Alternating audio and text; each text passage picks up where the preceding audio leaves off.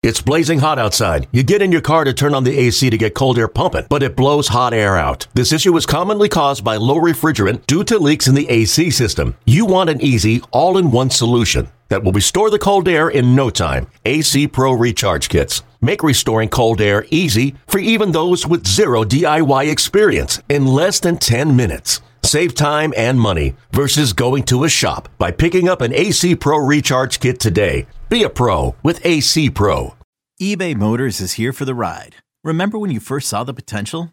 And then through some elbow grease, fresh installs, and a whole lot of love, you transformed 100,000 miles and a body full of rust into a drive that's all your own. Look to your left. Look to your right. It's official. No one's got a ride like this. There's nothing else that sounds like, feels like, or looks like the set of wheels in your garage.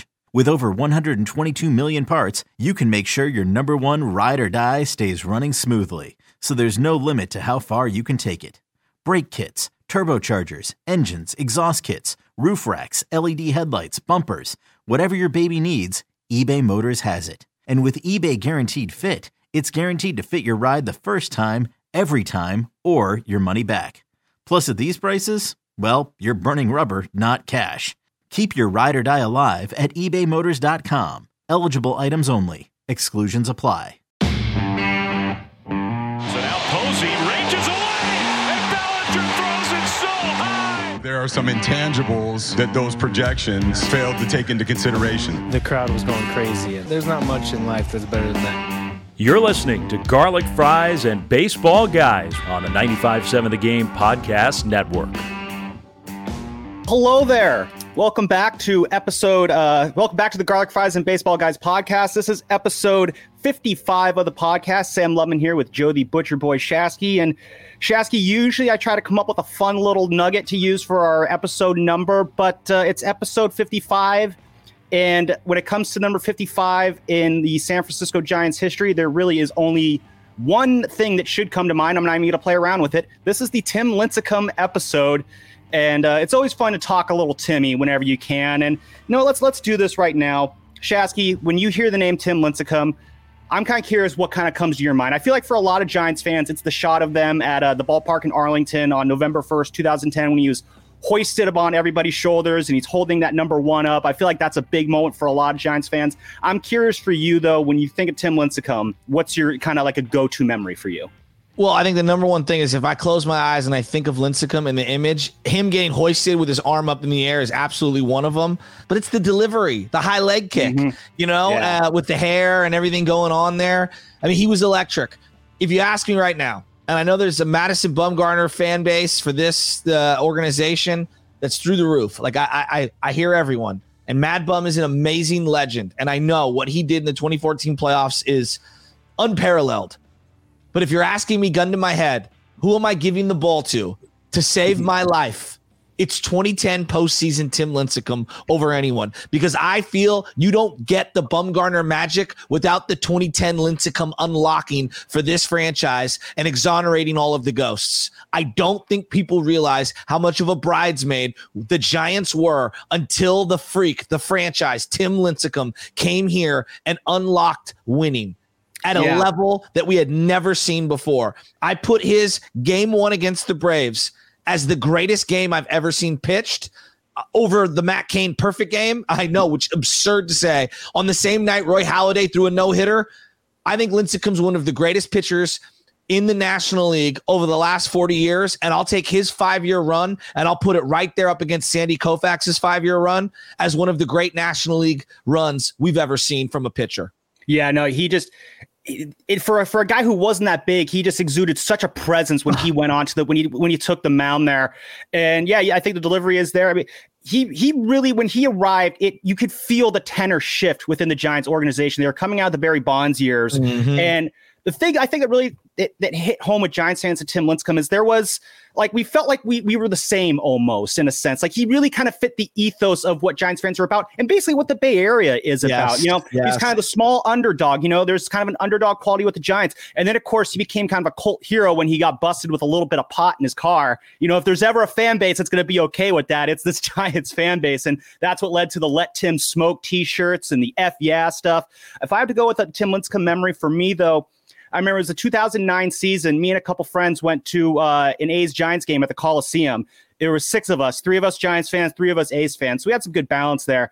And for one of my friends who was an A's fan, it was the first time he'd ever seen Tim Lincecum pitch in person. And Timmy absolutely wiped the floor with the A's that night. The A's were not that good that year. He struck out 12 that night. I remember my friend looking at me after that game. It's like, that was one of the most incredible things I have ever seen before. So Tim Lincecum had A's fans losing their minds. And yeah, he really did shift where you felt this franchise was. I'll always remember that his debut against the Philadelphia Phillies on a Sunday night. And you're thinking, I remember when he came out of the dugout, he got an ovation, which I've never seen before. I've never seen someone get an ovation when they came out of the dugout. That's how kind of the expectations were for this guy. And I think that's what's kind of crazy about Tim Lincecum. When you think about the expectations, like think about, like we talked about in our last episode about expectations for Casey Schmidt. Yeah. You know, we had expectations for Madison Bumgarner. But in terms of the amount of expectations we put on the franchise as what we call Tim Lincecum, to then show up and immediately live up to those expectations in such a dominant way, you just don't see that very often from guys. And that's just what makes Tim Lincecum, I think, so special. Gun to your head, life on the line. And I hate using the gun to your head thing because I'm not a weapon guy. Yeah. Who are you taking? 2014 Mad Bum or 2010 Lincecum? You know, I would probably go a little 51-49 to probably Lincecum right there. 2010 Lincecum, I mean, you talk about his 5-year run. I mean, 2010 was probably from 2008 to 2011. 2010 was probably his worst year. He had that really bad month of August, but what you saw him do in October, bookending that postseason with 2 of the best pitching performances you'll ever see. He rose up to the big moment when he was able to. He rose up to the big moment in a way that you really just don't see very often these days. He bounced back in 2011 and had a monster year. People forget 2011 might have been his best year overall. We don't talk about it because he got such crud run support that year. And then 2012, he fell out of favor, but in the playoffs, he had 3 different appearances as a swingman that were unbelievably dynamic. Right. Remember him saving Barry Zito? Do you remember that? Yeah, the ninja performance out of the bullpen. That's what he called himself. And so, yeah, I mean, Tim Lincecum it's a shame that it didn't last very long. I remember watching him pitch thinking, you know, this is going to be great. I'm going to enjoy it because the way he throws the ball, it's not going to last very long. And I made sure to always appreciate those Lincecum days ever since he made that debut against the Philadelphia Phillies, who coincidentally are who the Giants played this week, got their first sweep of the season, taking on the Phillies here. And Shasky, we're at the quarter mark of the season already. It feels like just yesterday we were losing our minds about Matt Beaty, and here we are. The Giants got their first sweep. They're sitting 20-23 here, and this was obviously a very fun series because it's always fun when you sweep a series. Giants beating Zach Wheeler on Tuesday night. We all remember where he came from. 2011 trade for Carlos Beltran, and so it's the first season. Giants have had a lot of ownage against the Phillies of late. They're 17-5 in their last 22 meetings going back to 2019. So the Giants have had some ownage against the Phillies so far. But I feel like whenever we start these podcasts now, we got to start with the Schmidt show. Casey Schmidt, who had another stellar series. Shasky, the kid just keeps going. You know what? It's becoming a thing. I mean, this guy's legit. I'm here to say it. I don't know if he'll be an all-star because being an all-star is very difficult.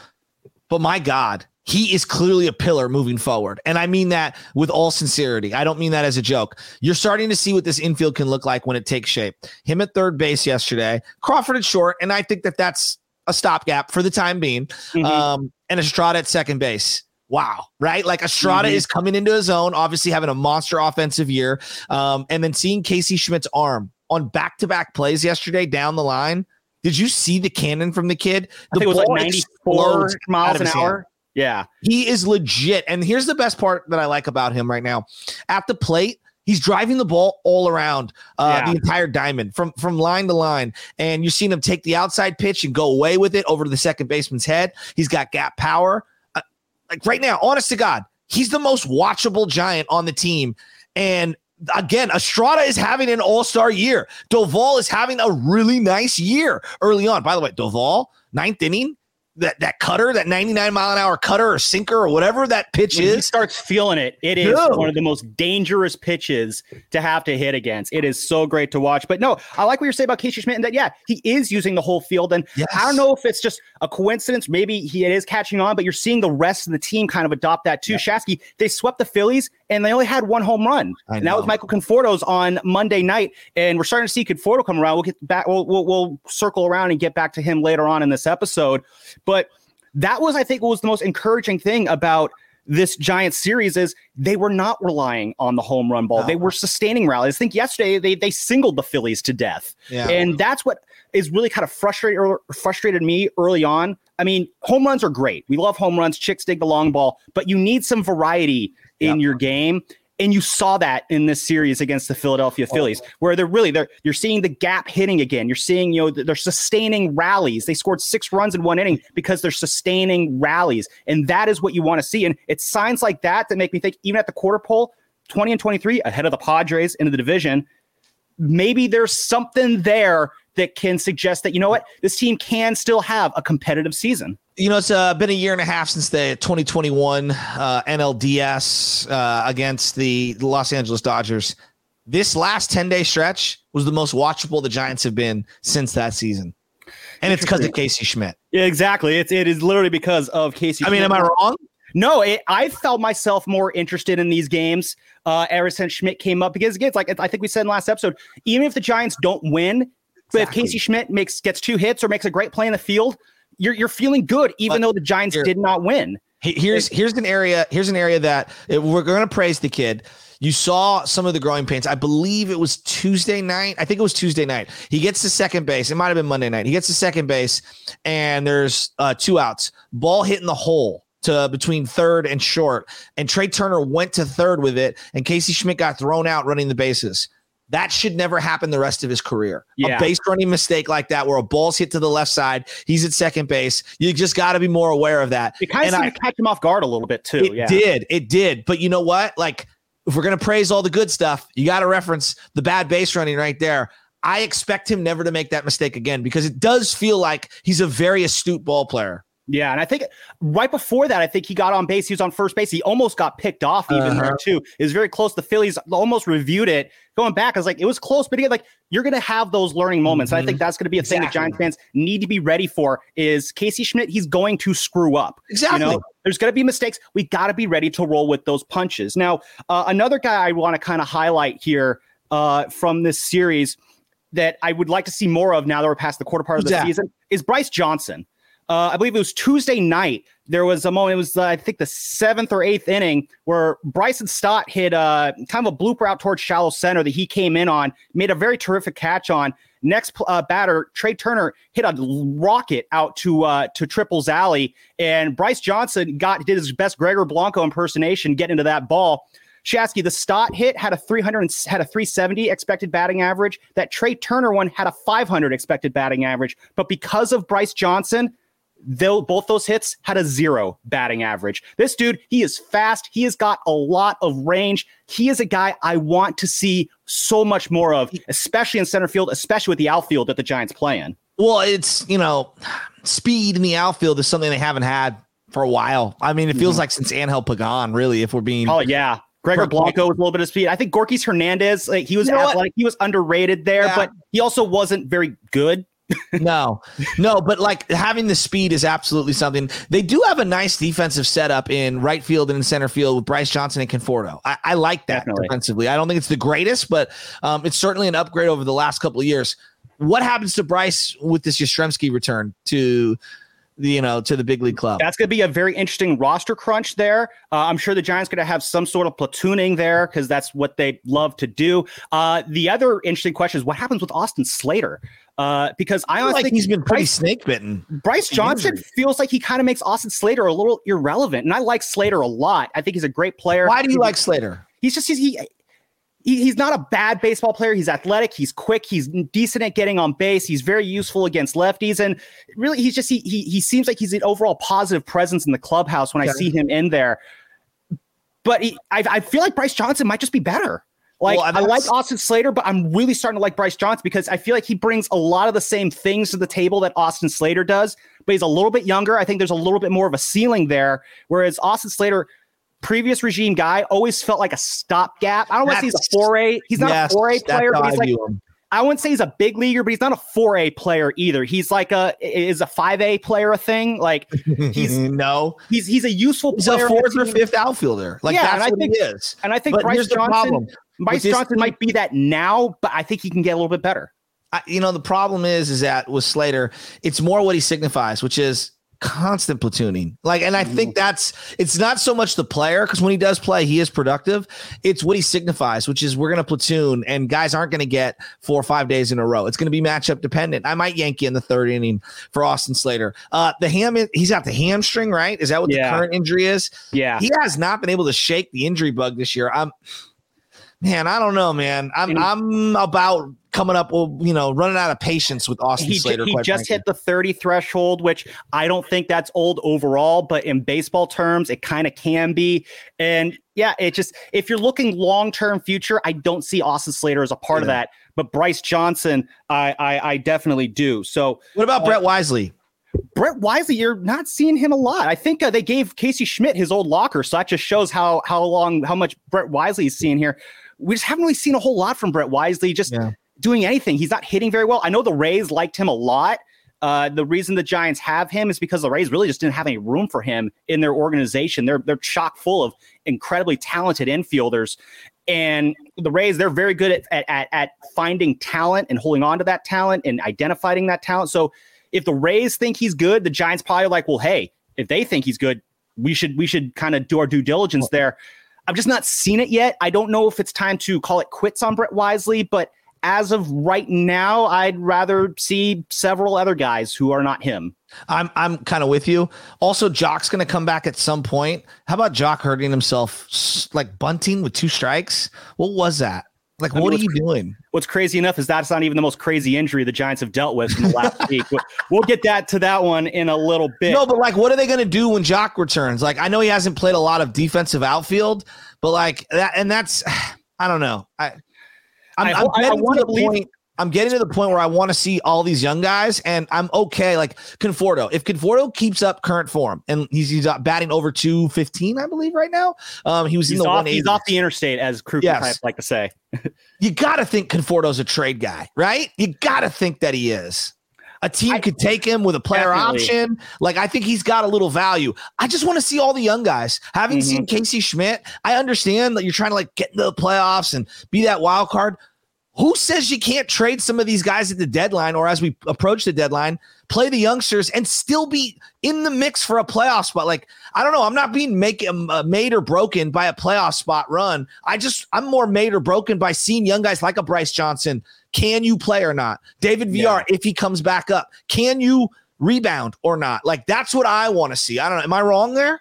No, I think it's totally fair to want to see how the front office might see it. Might be different. I really don't want to see happen is we get into July and they're waffling on whether to go for it or not. This is not a go for it team. Thank you. And thank you. If a good offer for Conforto comes along where you can get a guy who can help out, if not this year, can at least kind of come up next year. Yeah. Then I would say you make that move. If not, then I would say just let Conforto play it out and hope that he takes that opt out and the Giants can really kind of dive further into their youth movement as they go forward next year, because it's starting to bear fruit. And I really want to see the Giants be able to commit to that. You are listening to the Garlic Fries and Baseball Guys podcast. Sam Lubman with Joe Shasky coming at you every week as often as we can with the best Giants content out there. Make sure you're liking, reviewing, subscribing, sharing, everything and all that. Because again, we're doing numbers here on this podcast and we want you, the listeners, to be a part of that.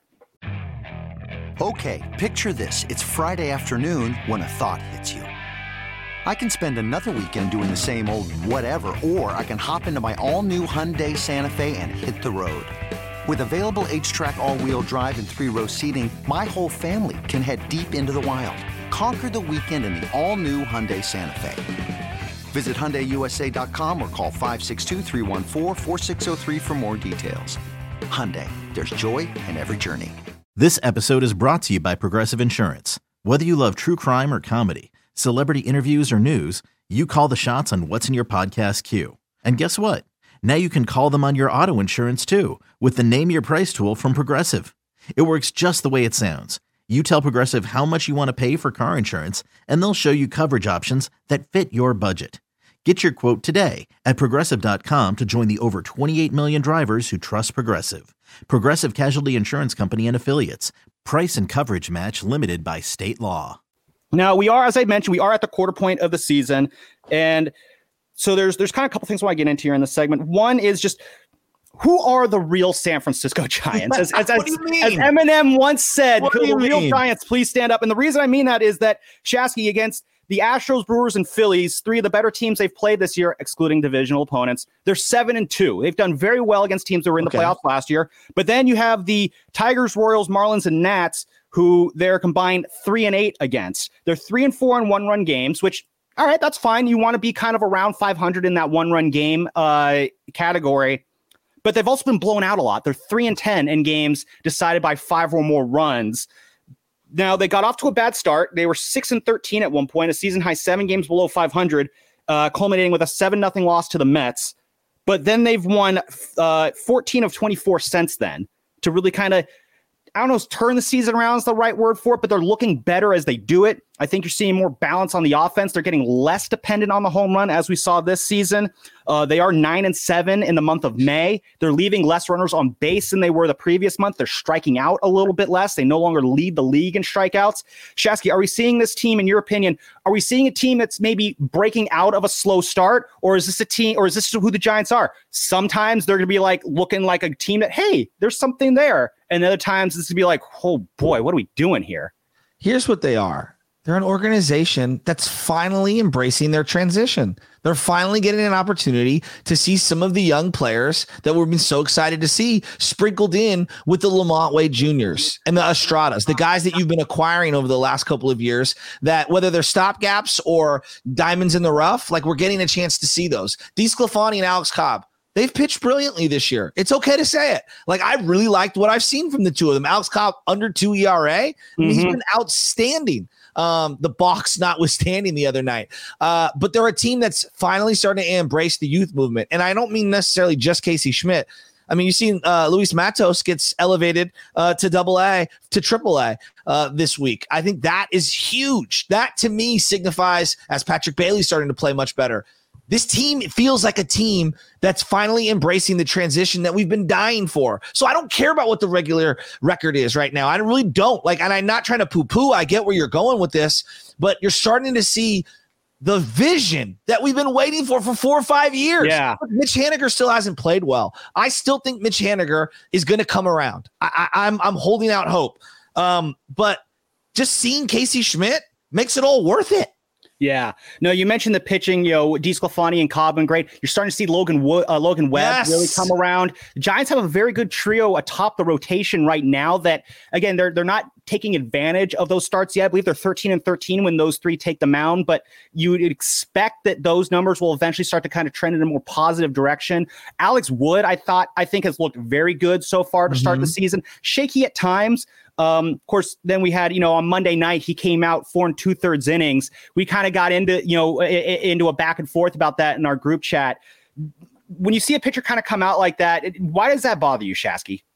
Well, okay, so he had a predetermined 65 to 70 pitch limit because he's coming back from an injury. I don't believe, just me, all 65 pitch outings are even remotely close to the same. Are there runners on? Are you stressed? Are you throwing a ton of sliders? Are you a guy that has more of a slider arm and you're throwing more fastballs and more changeups? Were you getting hit hard? Were you stressed on the mound? Did you look like you were laboring? He got to 4 2/3 inning. Trey Turner comes up. All right. Now, I know he's hit his pitch limit. I get that. Believe me. How many warm-up pitches did you guys determine? Were those factored in? Did he have more or less warm-up pitches? What did it look like as he was warming up in the bullpen beforehand? Did he have the same velo, spin rate? Like, these are the questions I have. And then what about Alex Wood, the guy? You brought him here on one of these, return deals like we always do. These guys want wins. Yeah. He was 1 out away, 1 batter away from a decision in a game where he wasn't laboring. I thought he got through the tough inning and put it behind him. No one was on base. I wanted to see him finish the inning and take Turner out and then get qualified for a win. Now, it may seem like wins are meaningless. Not for all these guys. They want to do that. And I think, to me, it was more like, God, you couldn't let him pitch one. Like, it's not the end of the world. One more batter to Trey Turner. It's those small things. 4 pitches, 5 pitches. We've talked about the human element on this team, and I think there is a little bit of they were married to that. My only counterpoint is just people talk about one thing I always hear from these players, this coaching staff, this organization, they're very good at communication. They really stress it a lot. Gabe Kapler talks about it a lot.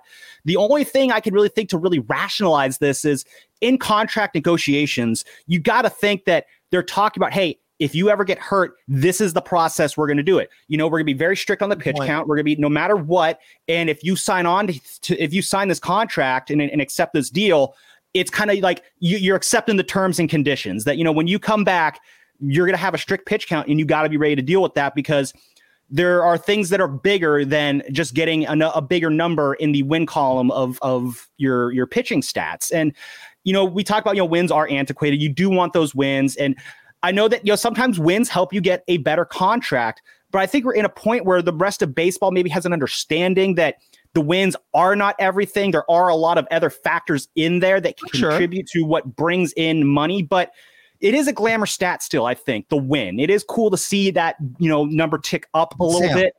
And so I understand the argument both ways. Sam, were they tracking how many warm-up pitches he was throwing? I mean, honestly, honestly, not just even for Alex Wood, just in general. Like, how often are warm-up pitches actually factored in here? Well, this is something that I always try to say. Like, for example, I do Little League, and again, I'm not equating Little League to the bigs, but they go 75 pitch limit for some of these kids, and my pushback is always awesome. Love that we do that. But does that kid go and play catcher afterwards? And now he's throwing back to the pitcher every single time? Does that include however many warm-ups in between innings? What about long toss to start the game? What about warm-ups to start the game? How many pitches is he throwing in the bullpen before the game even starts? How laborious are those throws, right? Context matters to everything. And that's why I was like, one batter? It could be one pitch. It could have been a 7-pitch at bat. It could have been a 9-pitch at bat. I do see both sides of the coin. But at the end of the day, if we're worried about one batter, come on. And I'm not outraged. It was more, I wanted someone to kind of press Kapler because I would like to know what their thinking is. Maybe Sam, to give them the benefit of the doubt, maybe they are calculating those things. And maybe they have a more sophisticated response that would shut me up. I'll be interested to hear that. I'll be at the game. I'll be at all 3 games this weekend, so I'll try and ask someone who is in the know. Yeah, there's the drop. Whoop. I'll see if there's someone who is in the know who can maybe shed some light on that because I do think warm-up pitches in the bullpen do count. A very famous example of this is going way back to the 2008 All-Star game. Remember how many times I had Billy Wagner warming up in the bullpen? I think he threw like 5 innings. I think he threw 5 innings in the bullpen or something that night. And then he comes in and then, the American League ends up teeing off on him and the AL ends up winning it in like the 15th inning. And I remember thinking that night, it's like, they gassed Billy Wagner in the bullpen. I would be furious if I was the Mets. I think he was on the Mets at that time, 1. But then 2 is just like, how do you do that? So there's always a risk there in that sense. Now, before we move on, Shasky, a big moment happened at Oracle Park yesterday. And there's the presence of someone who I didn't expect to see at the Giants games this year. And that is our friend Bonte Hill. Finally making it out to a Giants game after he swore that he would not go. You swore he would not drop a single cent there. Bonte Hill showing up at Giants games. Is that a sign that the Giants are becoming a more likable, watchable team? Yes, I have heard more about the Giants in the last 10 days from friends and family than I had in the 30 days before since opening day weekend. Like, I think that the Giants are turning the corner in terms of fan perception. And I'm telling you, it is a direct correlation to what Casey Schmidt represents. Don't you agree? Oh, absolutely. Like we've said, like Casey Schmidt, he has that lean forward factor, and you're seeing it. And honestly, I think there's more guys on this roster who have that lean forward factor. I agree. We don't really recognize it because the way that they arrive, I think, matters. Like, for instance, let me give you one. Yeah. JD Davis. I watched his batting practice in Arizona. I know people are going batting practice. This guy can rake. Oh, yeah. They've found something in this guy. I don't know if he's going to be, a Renaissance guy at 30 years old. I don't know if he's a bench player or a niche guy or a platoon dude. I'm not really sure what he is. This guy can rake, and I want to see if he can make or break it in the bigs. Like, this guy is actually someone I really like. What about you on JD? Oh, no, I'm loving JD Davis, too. You're seeing what's really impressed because he could hit last year. We saw that. It's the glove this year that really blows my mind. I really would like to learn just kind of what he's done to improve his defense. Maybe at some point we can learn that. But JD Davis, who, again, I talk about how the way guys arrive, I think sometimes matters to fans. Like when the Giants acquired Hunter Pence or Freddie Sanchez, there was buzz there. Yeah. Because, he was those were name brand players. Yeah. When JD Davis showed up here last year, no one really paid attention to it because he's not a name brand player. It's kind of a throwaway trade for Darren Ruff. And he's ended up becoming, when you think of how he was acquired along with 4 other relievers, one of them Thomas Szapucki, who is on the 40-man roster right now, for Darren Ruff, who then came back to the Giants this year. One of the more lopsided trades in the Giants' favor. That's an impressive acquisition there to win that trade that well. He's played very well there. I think that's something to be excited about. Lamont Wade Jr., I think he is establishing himself as for the next 3-4 years, you might be able to count on him on his team. The Giants acquired him for Sean Anderson, who's pitching in Korea right now. Is that where he's at? Yeah, I mean, that's a major win of an acquisition there for Farhan Zaidi. Jairo Estrada, who's going to be probably the Giants. Everybody gets one All-Star if the Giants do only get one All-Star.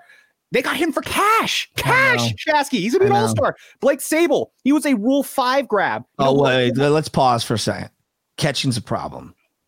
But Blake Sable has been exciting at the plate, though. I know. Look at. He's been as more excited as I am about Casey Schmidt. As excited as I am about Casey Schmidt, let's also acknowledge Joey Bart's just not that guy. He's just not. I've been holding out hope. I've wanted to that's a platoon spot until we see Patrick Bailey. To me, it's Sable and it's Bart. And I'm sorry defensively, they both suck. The arm for Bart is there. Dude, he cannot block the ball. It's really driving me nuts. He can't frame. Yeah. Patrick Bailey, I'm curious to see how far away he might be. He's not in the 40-man. He's not on the 40-man, so I'd be curious to see what kind of roster gymnastics they do to get him onto the 40-man roster. Defensively, that's been Patrick Bailey's bread and butter. He's kind of struggling at the plate right now. He's hitting .234 in Sacramento, but he's got a 12% walk rate and a 21% strikeout rate, which is, those are around major league averages right now. So, yeah, I do think we're going to get to a point where they're going to try and get Patrick Bailey up. An injury maybe helps make that happen. You don't want an injury, but maybe if they just say, screw it, we're going to move Blake Sable back to the outfield because they definitely like what they're seeing from Blake Sable at the plate. Yeah. But again, I think that the way you increase the likability of this team is let's see more guys from the lower levels come. Give me guys to fall in love with. I think the next pitcher to keep an eye on, if it's not Kyle Harrison, is Keaton Winn, who the ERA doesn't look very good, but he's doing a very good job of hitting the strike zone. He's got a 10 strikeouts per 9 innings. Okay. The walk rate is a little high, but Shasky, something to keep in mind when it comes to pitchers in AAA right now is they're dealing with the automatic strike zone right now. And I've heard that there's been some kind of it's been a bit of an adjustment in terms of you're seeing for some of these pitchers, you're seeing some higher walk rates than usual. Kyle Harrison's walk rate's been a little up. And part of that is just because, they're dealing with a brand new strike zone that is more fixed than usual. So they're just kind of dealing with adjustments there. But in Keaton Winn, he is on the 40-man roster, whereas Kyle Harrison is not. So I think you're seeing Ross Stripling, who could possibly be going on the IL with a back injury. Maybe, I don't know. I'm not saying that's a certainty. Ross is maybe Keaton Winn is the replacement. Not for nothing, Shasky, before we move on here, but Kyle Harrison did pitch last night, and his pitching turn is in line with Ross Stripling's pitching turn. So yeah, but what's the most stretched out? Harrison feels like he hasn't gone past 4 or 5 innings. I wonder if they did bring up Kyle Harrison, maybe it's kind of like another bullpen game. Maybe Brebbia is the opener. Whoa. Harrison gets innings 2 through 5, and then they go like Urias. When Urias came in for the Dodgers, to me at least, they would be like he'd be a swing guy. Yeah, I think Farhan. I think in the offseason, Farhan mentioned that they're going to introduce Kyle Harrison into the major leagues in a similar way they did with Julio Urias. I remember this because both you and I were groaning about that because it took forever for Julio Urias to really become established. Yeah, and I enjoyed that because oh, good, I don't want to see this guy in a Dodger uniform. He's really good. Ended up being the right move, but yeah, I think we're going to see something like that. So that's going to be a fun thing for Giants fans to deal with. If we were impatient about Casey Schmidt getting here, Giants fans, we're going to be very impatient, not only waiting for Kyle Harrison, which we already are impatient, But when he gets here, it's going to be another level of just let this process play out. I think. Doesn't it feel like they're turning the corner on all these prospects? Like all of a sudden, all of them are starting to trend in the right direction. Not that they're all going to hit. Luciano hit a couple home runs the other night too. It's just everybody. That's what I'm saying. All the shiny names are starting to shine again. And I'm getting giddy just talking about it. Am I going to issue an apology to Farhan at some point? You probably will. And then you're going to turn around behind the glass and see this big old smile looking right at you. You are listening to the Garlic Fries and Baseball Guys podcast. Sam Lubman here with Joe Shasky. We're coming at you every week with all the best Giants content. Make sure you've liked this podcast. Make sure you're subscribed to this podcast. Share it. Review it. Yell. Jump on top of a building and scream to everybody that they need to listen to this podcast because we are where it is at for all things Giants talk. Get ready for the greatest roast of all time. The Roast of Tom Brady. A Netflix live event happening May 5th. Hosted by Kevin Hart, the 7-time world champion gets his cleats held to the fire by famous friends and frenemies on an unforgettable night where everything is fair game. Tune in on May 5th at 5 p.m. Pacific time for the Roast of Tom Brady, live only on Netflix. You ready? Showtime. On May 3rd, summer starts with The Fall Guy. Let's do it later. Let's drink a spicy margarita. Make some bad decisions. Yes. Audiences are falling in love with the most entertaining film of the year. Fall Guy. Fall Guy. Fall Guy. That's what the poster said. See Ryan Gosling and Emily Blunt in the movie critics say exists to make you happy. Trying to make it out? Nope. Because I don't either. It's not what I'm into right now. What are you into? Talking. Yeah. The Fall Guy. Only in theaters May 3rd. Rated PG-13. Now, I want to get into kind of some quick hits here before we get out of here, Shasky. And first thing I want to do is I want to get back onto Michael Conforto. Because we were kind of looking at him side-eyed a little bit this first month, and I kind of wanted to wait a little bit before I really got onto the coming around bandwagon. Then he got his average above 200. I think it's at 215 now, like you mentioned. I'm starting to come around on Michael Conforto now. His last 7 games, he's hitting 385, 3 home runs, 10 hits. He's not as homer dependent. One thing about Michael Conforto that you could definitely say coming, so far this year, he can hit home runs and he can walk. He's, I think he has like a top 15 walk rate right now. Professional hitter. He is, but now you're seeing more. He's starting to get non-home runs. He's starting to get on base with not walks. And so I'm kind of curious, when you look at Michael Conforto right now, where's kind of your confidence level on him? And just kind of, just where are you at right now with Michael Conforto? Here's where I'm at. I don't care. I don't care how great or how bad he plays. He's a rental. Like, that's how I'm viewing Michael Conforto. I'm just being real. Like, I'm rooting for him. I want him to do well. To me, I want him to be moved at the deadline no matter what. Whether that's to get me a good prospect, whether that's not. Like, I want him to increase his value, obviously, so he plays well. But at the same time, I'm not getting emotionally attached to him at all. No, because I know he's really not in the long-term future. I like him. He's solid. I think he can help a contending team. Like, him on the right team, I think he's a nice 7 hitter for somebody. I do. Oh, absolutely. Right? Yeah. But for this team, like, come on, Sam. Like, look at the contract. I'm not getting my emotions all wound up over him. No, I agree with you. And I think the Giants and even Conforto would agree with this thought here, in that if Michael Conforto is not on the Giants next year, I think that's a win. That's a win for everybody. It's a win for the Giants. It's a win for us. It's a win for him because it means that he played well enough to go secure the bag elsewhere. Yeah. And that's what the Giants are doing. Hopefully he can continue that trend. Right now, of all of the opt-out guys, he's probably doing the best right now in the most likely to not be on the Giants next year. 2 guys who right now are trending as if they're going to be on the Giants or unemployed next year, Sean Manaea and Ross Stripling. Stripling, I mean, you said it already. He looks done. Manaea, the other night, I think it was Tuesday night, I'm seeing Doval warm up in the bullpen in the 8th inning, and I'm also seeing Sean Manaea warm up in the bullpen in the 8th inning. And I'm like, what's going on here? Why is Manaea in the bullpen? And then almost as if he heard me, Kruko's like, oh, yeah, there's Sean Manaea. He's probably getting ready for a potential Bryce Harper, matchup. I'm thinking, oh, no. That cannot happen. We need to get out of this inning immediately. Right on cue, Tyler Rogers gets a ground ball and then a fly ball to get out of the inning. Thank you, Tyler Rogers, for that. Well, the Rogers brothers are coming around. They are coming around. But when it comes to Stripling and Manaea, Hank Schulman was on this podcast last year, and he talked about the big thing with the Giants is their ability to flip pitchers around. And so I'm kind of curious with the way that Minaya and Stripling have been this year, is that kind of hurting that reputation, or is this just like eventually you're going to have a couple pitchers that just don't get it? I mean, was Tyler Anderson great for the Giants? So he wasn't bad. He wasn't this bad. No, he wasn't this bad. Yeah. I mean, but he had more left in the tank, right? He was a solid pitcher for them in 2020. I think he had their only complete game in 2020. He did. But I mean, it was like a handful of starts. But you know what I mean? I'm probably jumping the gun there, but no, I don't think these are two guys that are at the end of their career. I mean, that's really what it is. And I don't knock the Giants. I think they're the last on a lot of people's list in terms of places to go because they're not in contention. So teams that want to acquire a fourth or fifth starter, that guy wants to play somewhere where he can get good run support and can win and gets great defense.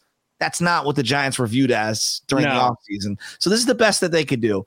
My bigger thing is I am very curious to see what the rotations are going to look like in terms of projections from the minor leagues. You hear about Kyle Harrison, Sean Jelly. I don't know. You had one draft where all you did was take pitchers. All you did. Where's Bedard? What happened to that guy?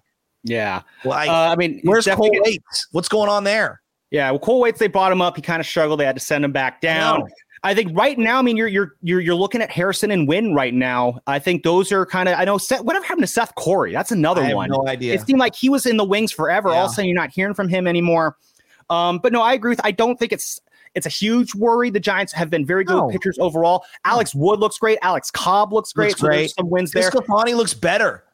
Yeah, all things considered with DeSclafani. Let's talk about DeSclafani really quick. I want to spend a quick minute on him. Who, we've seen some wacky injuries over the years. When he came out in that start against Arizona, I was really worried. And then I found out afterwards that he dropped a piano bench on his toe and his toenail came off. And now we're talking about toenails and pianos. And I'm wondering, where is Jeremy Affeldt in all of this? that was DeSclafani is the Jeremy Affeldt now of injuries. I'm willing to laugh at it only because he's starting tomorrow. But that was just, I think it kind of underscores how important DeSclafani has been, that where he's got an owie on his toe and you're worried about him. It's not funny, but the worst pitcher injury in terms of non-baseball that the Giants have ever suffered, it's Madison Bumgarner on the ATV. Yes, that ruined their season. It was a franchise. I mean, the impact on that season, I think, is debatable. I'm not sure how good that 2017 team would have been if he didn't get hurt. That was still a bad team. You lose 98 games, you're not a Madison Bumgarner away from all of a sudden being Take Garrett Cole off the Yankees, right? Take Madison Bumgarner off the Giants at that time. I'm definitely not agreeing that it made an impact, but I remember Brian Sabian was even kind of ruminating over that team that year that I don't know about this team because they were still kind of stuck in what happened in 2016 and coming up short there. And I just think there was a funkiness over that 2017 team that kind of set the tone there. Last thing I want to do before we get out of here is I want to do a quick tour through the bullpen. Shasky, if you were to power rank the relievers that you trust the most in the non-Camille Doval division, who would be your top 5 relievers on the Giants right now? In no order? Or from 5 to 1, however you want. I'm going to go no order. Okay. Brebbia, the Rogers brothers, David Alexander, Scott Alexander. Yeah. I know a David Alexander. Scott Alexander. I don't think there's a 5th one. Yeah. So, I'll rank him. I'll go for 5. I'll go for number 5 up to number 1 because I don't totally disagree with you. So my number 5 is Jacob Junis. I think he's looking. I forgot about Junis. Yeah, I forgot about Junis. Good call. He's really in that swingman role. Yeah. He's not been sharp though this year. He's been bit by the sliders all over the place. It really is all over the place, but I trust that he will still come around. After that is Taylor Rogers. He's probably my number 4. He's scoreless since he threw the glove away, but he's still walking guys at a career high rate right now. And he's another one where you look at kind of his heat chart, the sinker, one of his better pitches is kind of all over the place as well. I would like to see him tighten that up a little bit. John Brebbia is my number 3 trusted reliever. The ERA is looking ugly, but there are some other metrics that suggest that maybe you'll get some positive regression there. I do worry a little bit about his usage. The Giants used him a lot this last year. They're using him a lot already this year.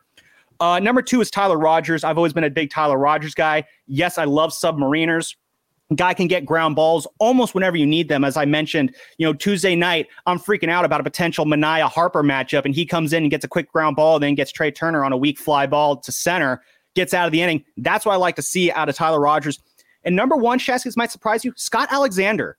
I trust him a lot. The ERA looks ugly, but he is absolutely a small sample size guy. Yes. Remember when he came in on Monday night? You and I both text the thread. I have a bad feeling about this. We were totally like, it's like, this is going to happen to be ugly. And he got out of it. Shasky, he's given up 9 runs this year. 6 of those runs came in back-to-back starts against the Cardinals, back-to-back appearances against the Cardinals, and then another 3 spot in San Diego when they were, or not in San Diego, in Mexico City. They were basically playing a game on the moon. So when you take that away, when you take those runs away, the numbers look a lot better. And I think he is a small sample size guy. And that's the problem when you have when you get blown up as a reliever early on in the season, is the rest of the year, you're chipping that ERA away. Remember last year, Tyler Rogers had a really bad outing against the Mets. I think he gave up like 6 runs in a third of an inning. Well, yeah, and you stay out there. Yeah. And you look at the numbers, like it was like soft hit after soft. He was like a duck snort after duck snort. And it was an ugly ERA really until the end of August. And it made Tyler Rogers, I think, an unfair scapegoat for the Giants' problems, because people look at that unsightly ERA. And I mean, you remember the kind of the colorful conversations about Tyler Rogers we had on the morning roast. No. So, but yeah, I think Scott Alexander, he's in that same kind of boat where let's get him a little bit more work. You'll start to see that ERA come down. Don't worry about the ERA. There's 2 ugly appearances that are inflating it, so I'm not worried. So those are my top 5 right now outside of Camilo Doval. I love it. Before we get out of here, do you have any final thoughts? We got the Marlins in town this weekend, but no Jazz Chisholm's hurt, which sucks. I'm supposed to go to the game tomorrow night. Yeah. I'm already yawning in the middle of this show. I got to go take a nap and lay down so I can catch these Giants. Though I'm really excited. If they can win 2 out of 3 against the Marlins, I'll really be excited. Yeah, the Marlins, the last few years, they've really struggled against the Marlins, not just in the last few years, just overall. It seems like the Marlins always seem to give the Giants problems. The Marlins are one of the teams that just they're a Giants nightmare, not just in terms of they always 97, 2003, Scott Cousins. There's a lot of bad memories associated with the Marlins. Lou Brinson and Hunter Strickland. There's been a lot of them. Yeah, the Marlins just, for whatever reason, it's never a fun time when these two teams get together. So, but it was always a good time when you and I get together on this podcast. We will be back next week with a Giants Marlins series to talk about. We'll have more Casey Schmidt exploits to talk about. And let's knock on wood, we might have a special appearance from someone on the next podcast. I don't want to give anything away, though. I like it. Until then, Sam Lubman and Joe Shasky, the Garlic Fries of Baseball Guys podcast. We will catch you on the next one.